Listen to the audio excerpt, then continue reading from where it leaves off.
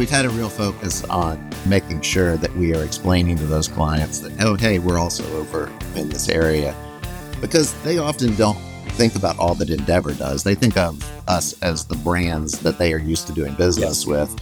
In the other sector, they may or may not know the brands that we have. And so we've had some good success this past year at sort of expanding the notion across our clients about what we can do for them and being intentional about explaining to them all the different industry verticals that we're in. Welcome to Season 4 of Perpetual, where you'll get the hottest takes and insights on what's happening in the constantly shifting world of media and marketing. I'm Adam Ryan. Let's go. Chris, welcome to the podcast. Thank you so much for taking time. Thanks for having me. It's great to see you again. Yeah, you too. Context was we met in New York at the Media Operator Summit where you were presenting, and between you and Craig Fuller, there was not more two interesting people. And at the end of the night, I was blown away by learning about the business and was excited to potentially have you on the podcast and introduce you to my audience. So thanks for coming on. Who knew that Tennessee would be the center of the B2B segment of the Media Operator? It's quite, I'm going to talk about that. I think it was so unironic that we all had to fly to New York to have a bunch of people not from New York to talk about the leading edge of media cases. So, right. But it was great for Jacob to bring us together. It was, without a doubt. Well, Endeavor is now, if you want to give a little background, but you're about little over 5 years old. Right. And you're covering an array of B2B verticals across media and then content, events, trade shows, etc. But before we get into Endeavor, I'd love to just know a little bit about why did you choose B2B? You've been in media for a while and led numerous teams, never in that space necessarily.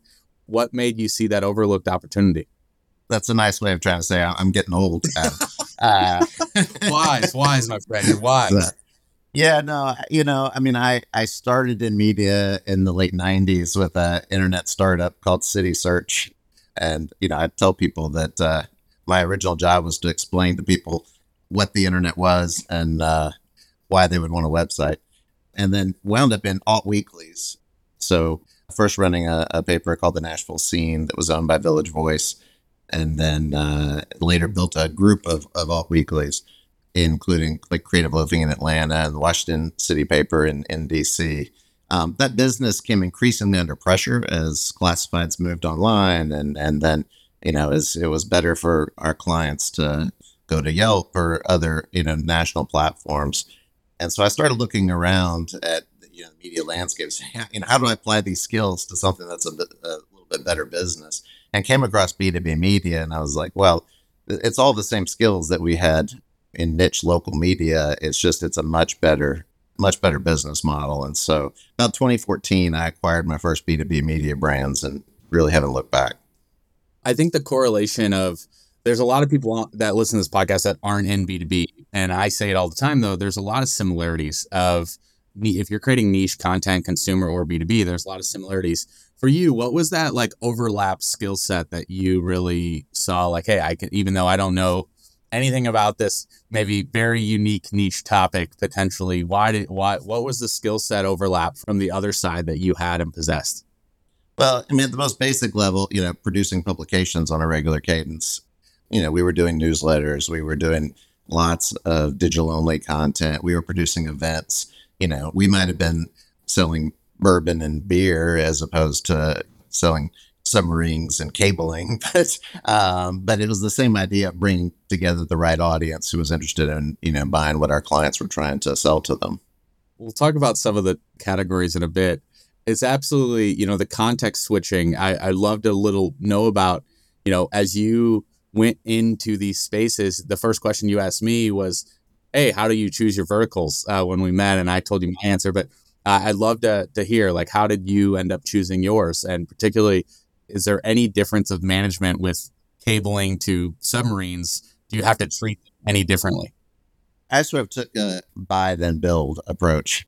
So I was looking at industries where the B2B world was very fragmented, where there wasn't sort of a single dominant player, and focused on those. But I also wanted industries that sort of had a good long-term growth trajectory. We have some brands that we sort of think of as cash cow brands where the sub vertical is not really growing, but it's stable. And then others that we classify as growth, where we, are investing in sort of building out that segment because we think over the long haul, that segment is getting bigger and bigger. And so I sort of tried to pick verticals where I thought, there was a lot of opportunity for us to do acquisitions, put together a group that could be an industry leader in that space. So we picked places like manufacturing, and transportation, and energy, and have been doing acquisitions over the last 5.5 years to sort of build out industry leading audiences in those verticals. So were you really assessing like, hey, there's a bunch of like people in second place here and we don't see a category leader, and then trying to roll that up to have a first place? That's right. Like I didn't go into hotels and hospitality because I was like, there's some really strong players in this space, and I'm not going to go in and get beat up there. I'm going to pick some places where there's not a clear leader, where there are lots of small players, and if I can put a couple of those together, I can build the leader for this vertical. For leaders, did you define that by like revenue? I'd assume is that or with trade shows, sometimes it's attendance. I'm just curious about like what was the kind of like through line of how you recognize between like a first and second place? I think of it primarily as audience, but revenue is correlated, obviously. Yeah. So yeah, I mean, so as a proxy, sometimes you have to go for revenue until you can. Nobody tells you the exact size of their audience until you sign NDAs. So. You don't need to disclose if it's unique or total visits. It's okay. We'll get there. Well, and then, when you said you were in a buy versus build mode and you used private equity to get started, can you give the audience a little bit of background of like, I think your story of what they told you and how you got back into it is quite funny. Can you give a little background of really how you got Endeavor started with the capital side? Sure. Sometimes this is a funnier story told at a bar than it probably is on a podcast. That's where I heard it. So it's okay. At 9 a.m, it might sound different, but I still appreciate it. All right. So, so when I set out to build the company, I started talking to some local private equity, debt and equity players in Nashville that had some experience in the space. I really wanted them as my investor. And they said, we don't do pure startups. And that's why I said, okay, I'll be right back. And I went and found some investors who had worked with me on a previous company who were willing to sort of loan me some money and guarantee some bank debt and let me do my first acquisition. Went and bought a couple of titles. It was a carve out from Grandview. And so I had a company with 20 employees and 3 publications. Then I came back to them and said, okay, now we're an operating company. We're not a startup anymore. We're not a startup anymore. We now have, we have revenue, we have employees, we're off and running. And hey, now I've got this line of things that I want to acquire. And we closed that first transaction in January. They made their investment in May. We did another series of transactions in June and I think September, October, November. And, by the end of the year, we were doing $30 million of revenue our first year in operation. That alone is something that's you don't hear that too often in media today. Also profitably, right? Yeah, I wasn't buying things that were broken. Right. Well, and I think though that's what I think the audience learning this a little bit about today is like there's really 3 things that it's so impressive with what you're doing. One, there's this negative perception of private equity in media, and you clearly have found the right investors in some capacity that allows you to make the decisions that you need to and run the business as how you need to. And there's probably a lesson there of how to like work with private equity in a way that allows you to run a great business. But the second one is the speed and velocity that you've done this. You did 30 million in year 1. This year in year 5, I think at the conference you said you're around 160. 165, yeah. And really great net margins on that as well. And I asked you this question because this is what I was so impressed with is how do you not, even if you're not buying things that are broken, how do you not break them through integration with that sort of velocity? Like what have you been doing to avoid those to stay the path? Well, I mean, we had a very, sort of clear process about how we integrated acquisitions. I mean, things do still get broken. You just fix them quickly, if you realize that you're messing something up. I mean, one of the biggest challenges is a lot of times things that we bought, were small companies that had limited revenue streams. Sometimes they're doing, they're selling products that you don't want to sell long term, like like click lead programs, for example, right? Because you're wearing out their database. And so you do sometimes take a hit in the short term when you when you quickly transition them off of products that, you don't think are long-term good, viable products and start trying to shift their clients to something else. But ultimately, I'm buying them for the audience that they bring to the table, that I'm trying to build out these industry leading audiences. And so that's why I'm buying them. And then we have confidence that our suite of products it work for clients. And so converting them over, we'll get there with it. So sometimes they do take a step back for a year or two until you can sort of get them shifted over into convince their clients to try these new products. And there's one aspect to have, and that's what a great career does. You clearly have a little roadmap of like, here are the suite of products that we want to use. If we have an audience that has good purchasing power, engaged, we know these work. Right. Then there's this other side of acquisitions called people that tend to probably be the hardest part of these things at times. How have you really sustainably, you've done 25 acquisitions thus far? Right. How have you sustainably been able to develop the team in a way with over 500 employees that it doesn't feel fragmented and broken there? It's a tricky thing. I mean, early on doing those acquisitions, we did a lot of acquisitions our first 2 years. And, there were a lot of people sort of saying, I'm former this company and former that company. In a way, sort of the silver lining of navigating through COVID in 2020 really helped form Endeavor's identity, that the people who were with us then, as we sort of came together to navigate that crisis, I think it really sort of helped us form an Endeavor identity and culture. And we've been very intentional about when we onboard people, either through acquisitions or through hiring them, about onboarding them to our culture and our values and, sort of keep those things at the forefront. We've terminated people who didn't fit. That, if you have people who come on board that just aren't going to embrace the culture of the company, you just say, you'll be better off somewhere else. You'll be happier. We'll be happier. But we've also had really good success sort of attracting, talented people from throughout the B2B industry, who have wanted to come to work at Endeavor. They see what we're doing. And so we've been able to find people who are a good fit, both skill set and culture wise, to come on board. So we've got about 700 employees now. 700. And I think, relatively low turnover, for a company that size.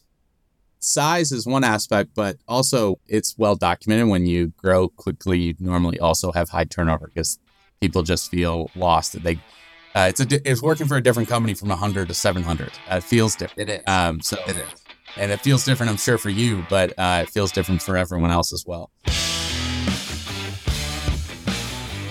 How early did you start to build out your executive team? If you look at the site, you've got an amazing team and with great experience. How fast and soon did you realize, like, wow, we're going to move this pace? I have to build out this team. Well, I started with my co-founder, Patrick Rains. He and I had worked together for a long time, going back to the 90s, actually. And then the woman who had been my attorney in private practice, Tracy Kane, agreed to join us as our general counsel and now as our chief administrative and legal officer. And so the three of us have been together since the very beginning. Most of the rest of the team came by way of one of the acquisitions we did. And so one of the things we definitely realized early on was that people who had worked in large B2B media companies were used to running large departments, were the kind of people that we needed to run our departments. We needed people who understood what it meant to support, an organization with north of $100 million of revenue. And so we did acquisitions in 2019 of assets that had been a part of Penwell at one time and assets that had been, that came from Informa that had been a part of Penton and UBM. And so with those acquisitions, either through the acquisitions or through people that they used to work with, a lot of our department heads are people who came from, sort of the previous generation of the leading B2B, companies where they had run departments at Penton or Informa or Penwell, Cygnus, some of those kind of places. And so, yeah, we built a team of people who knew how to run sort of a scaled operation. When you think about the culture of the business, because at this point, 160 million, 700 employees, 5 years old, you're, if not the fastest growing media company out there, and despite build or buy, you clearly are spitting off money, you're doing well. It's not an if, it's a how big now, which is such a relief, I think, probably as a team that you have. But how do you kind of see your responsibility in day to day now that you've built out a team like that? I mean, your first job as a CEO is always to make sure you have the right people in the right seats. And as you grow, sometimes that changes. Roles evolve and things change. But then, secondly, it's, what does this business need to look like, 5 years down the road? A lot of the small business we bought were still very print centric. And so, those you launch into sort of a print to digital conversion, because over the long haul, that's where they're going to be valuable. I've said many times this business was built to be resilient, not fast growing, right? In that we offer a full range of marketing tactics for our clients. And so however they want to spend their money, we can do it for them. So we're not, even though digital makes up half of our revenue, we're not purely a digital company. We still do print. We are trying to build, but I'm trying to build the revenue streams that will be more valuable and more enduring over the long haul. And so, we've got a real focus on growing our event business. I've done a couple acquisitions in the research and data space over the last year because I see that as a place where we can really build out a viable leg of the revenue stool in terms of both custom research and syndicated research across the verticals that we're in. And so, those are the things that I'm sort of working on, is how we sort of transition the business to where we're trying to be 5 years from now. The irony of not fast but sustainable. You did both, Chris. So one of the things I'd love to, you mentioned in former UBS, you are acquiring from a range of startups, and not always, but kind of traditionally, if you find the people that are doing acquisitions, they normally have one or two go-to partners. Craig is an example of this with flying and having a relationship and then go kind of tap back into it. I mean, you're finding everyone. Right. Before you launched, you knew where you were going to go. You had ranked, like, how was your process of identifying and then really building those relationships to get that deal flow? If someone was trying, like myself, let's say, to find that next deal, like, what recommendations and advice do you have for that?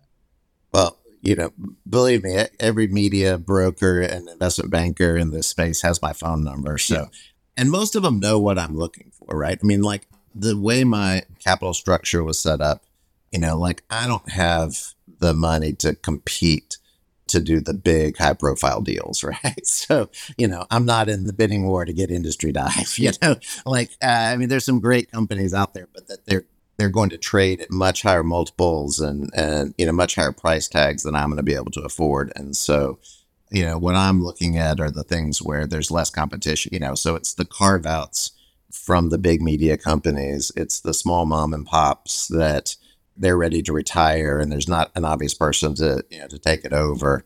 So it's those kind of deals that we've been able to do. So, we've done deals ranging in size from a few $100,000 to, north of $50 million. And, sort of piece the company together that way. When you think about your multiples that you're getting, especially, I think we talked about this, but there's just not a lot of buyers in general for those businesses, right, which that suppresses those multiples. But you said something at the AMO summit that in the next 18 months, you see a lot of private equity holdings being released just due to the hold period. You want to touch on that a little bit? Sure. I mean, we are at this point in the B2B world where most of the big companies in B2B, their investors are near the end of the lifespan of their funds.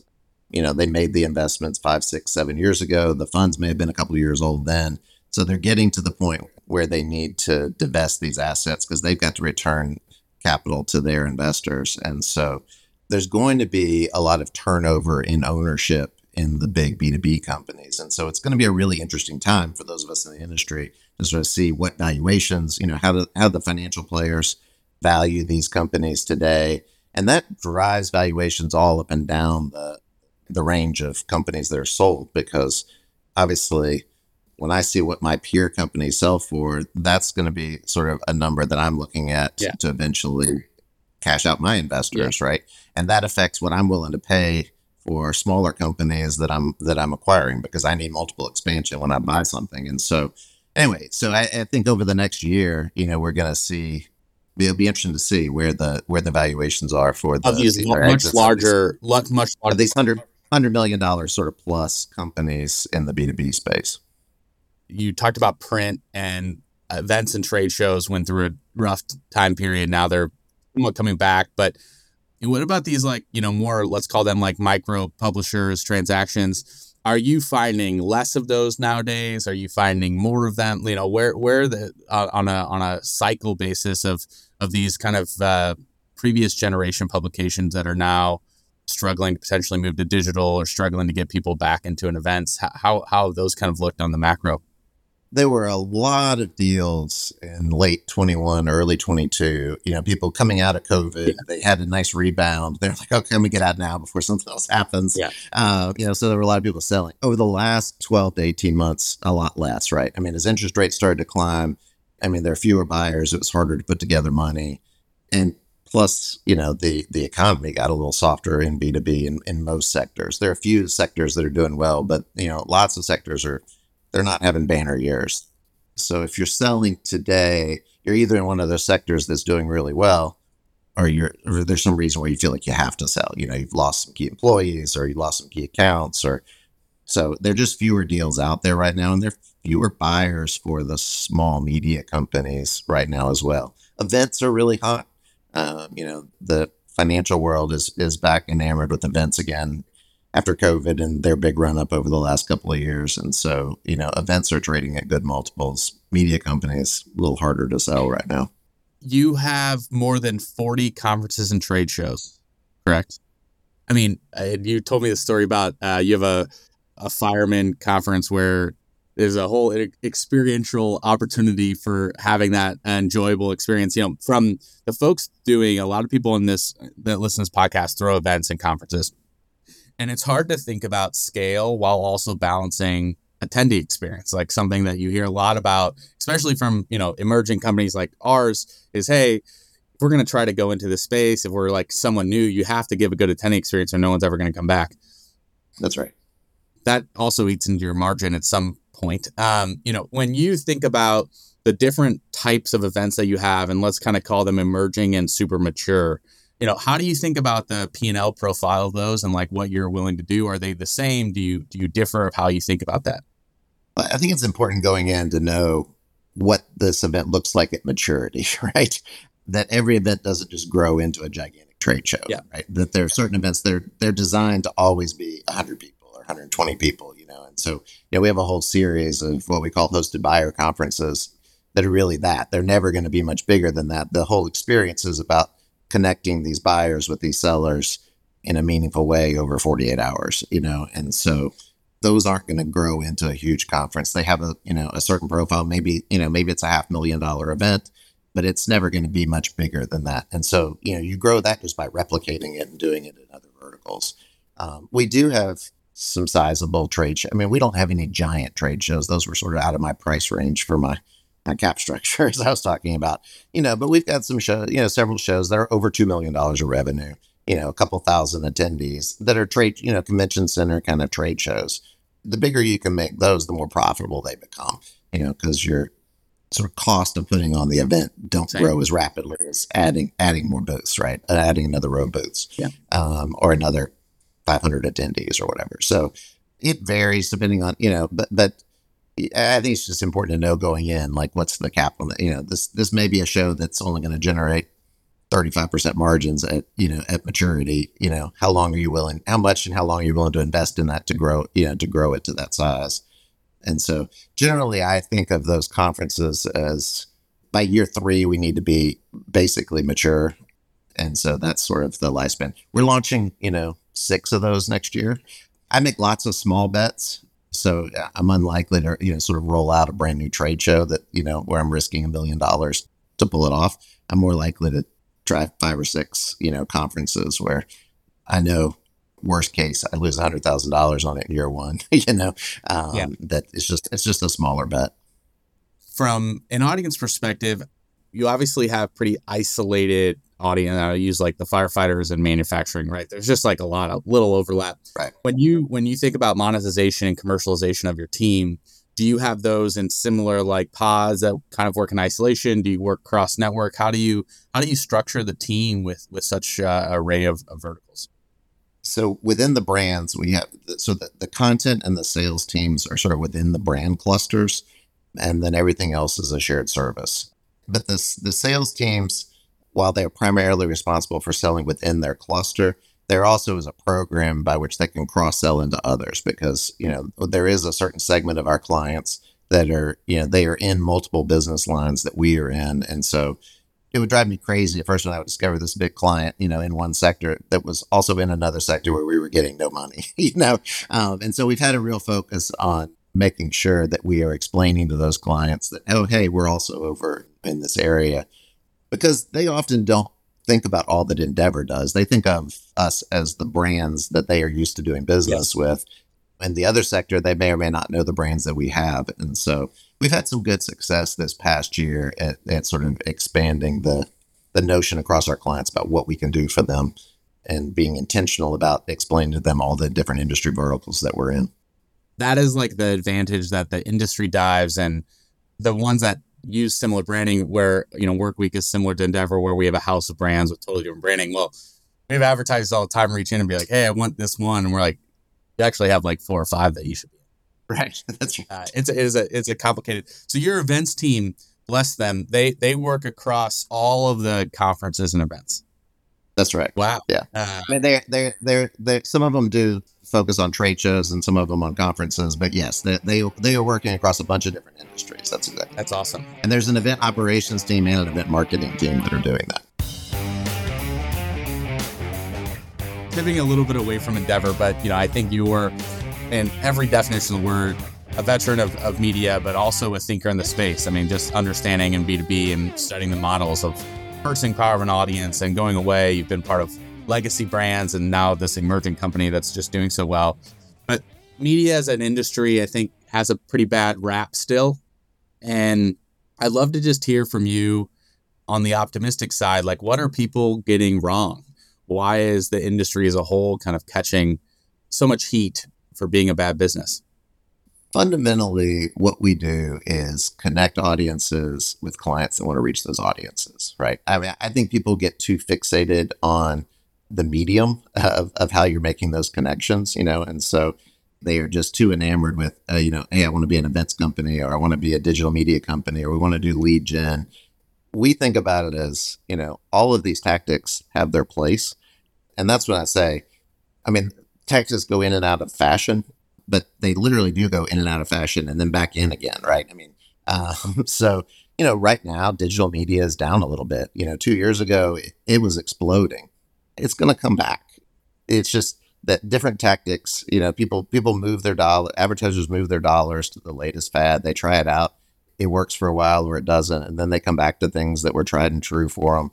I think that's the thing people get wrong about it. If I were a venture capitalist, I wouldn't invest in media, but there are private equity models that work here, but you have to buy at the right price. I mean, I do sometimes see people, buying media assets, and I'm like, I don't know how you get a return on that. You overpaid there. There's just not that. You bought at a peak in the market or in the tactic, and it's not going to keep going up. And so then they're left with just trying to get market share. And, it's a tough game. There are lots of good competitors out there. I think the connecting the audience aspect is what's overhyped. Channels definitely change. And someone recently, I read something as like all the most emerging media companies really typically are just that everyone like gets all the hype around. They're really just the first to own a channel and that's really what it is. It's not necessarily that they're amazing businesses, it's that they dominated a new channel and sometimes that channel goes out of way. And this is how it goes. And it ultimately is an execution game, right? I mean, like, you got to be good. You got to be creating good content. You got to be having good relationships with your clients. You got to deliver on what you promised. And sometimes, you get into a vertical where the competitors aren't doing that, and you can really, score big by rolling up most of the business in that market.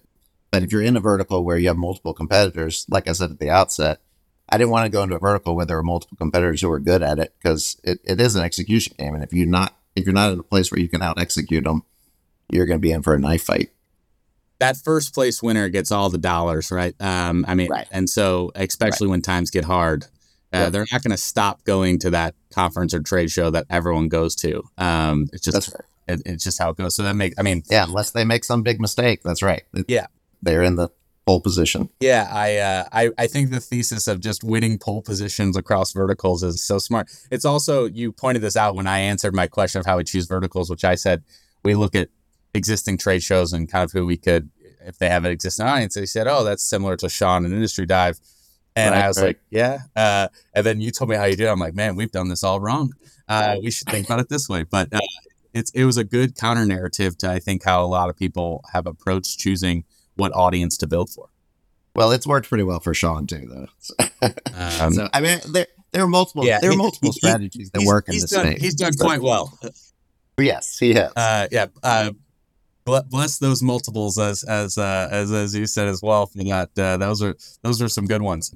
Awesome. Well, I had one last kind of like piece that I'd love to just hear from you on, but is, you've been thinking about what Endeavor looks like in 5 years. And that's your role, as you just said. I'd love to hear a little bit of like how you see the business growing in 5 years. What does it look like? And how does that kind of correlate to the industry trend over that same time period? There are going to be fewer of these small companies that are still print centric. They are increasingly, in trouble. And so the industry, I think, will be less fragmented than it was. And that's why, those in the pole position wind up winning and being the main place people go to spend their dollars to connect with those audiences. AI is going to have an impact. It's already having an impact on the amount of search volume driving traffic to sites, which has been the main way that B2B has built their digital audiences. And so it's transforming that, which means you're going to have to spend more money to acquire digital audiences instead of just relying on them to come to us through search and thus convert them from unknown to known. We're going to have to go proactively get them in places. And the social media was a good place for that. That's getting increasingly challenging as well. So, those are some of the challenges that are coming. I think everybody's trying to figure out how to better monetize first-party data that we have, in the long run. I think those of us in B2B who have, resisted programmatic, we're going to long outlast the companies that were just driving for traffic and selling programmatic ads, because we know who our readers are. We can connect them with clients that want to reach them, and we just have to figure out the ways that clients are willing to spend money to reach those audiences, over the next 5 years, and that will evolve. Different things will come into fashion, out of fashion, and my approach is we're gonna do all of that. We're gonna offer the tactics they're willing to pay for. It is when it comes to offering marketing solutions to clients, it's like the only time that I think throwing spaghetti at the wall actually works, because you just don't know what's gonna work, and consumer behavior is hard to guess. So right. This is the kind of mix of both. Well, Chris, thank you so much for coming on. I deeply, deeply admire what you've executed. I think you're probably running the most unknown but well-run business in the country, in my opinion. And I hope everyone here starts to follow you as well and follows the journey. And I look forward to next time that we can talk. I appreciate you having me on. Good to talk to you. Thanks for listening. If you want deep insight and hot takes on the world of media, make sure to subscribe on Apple, Spotify, Google, or wherever you listen. And if you enjoyed this episode, share with a friend. I'll see you next time.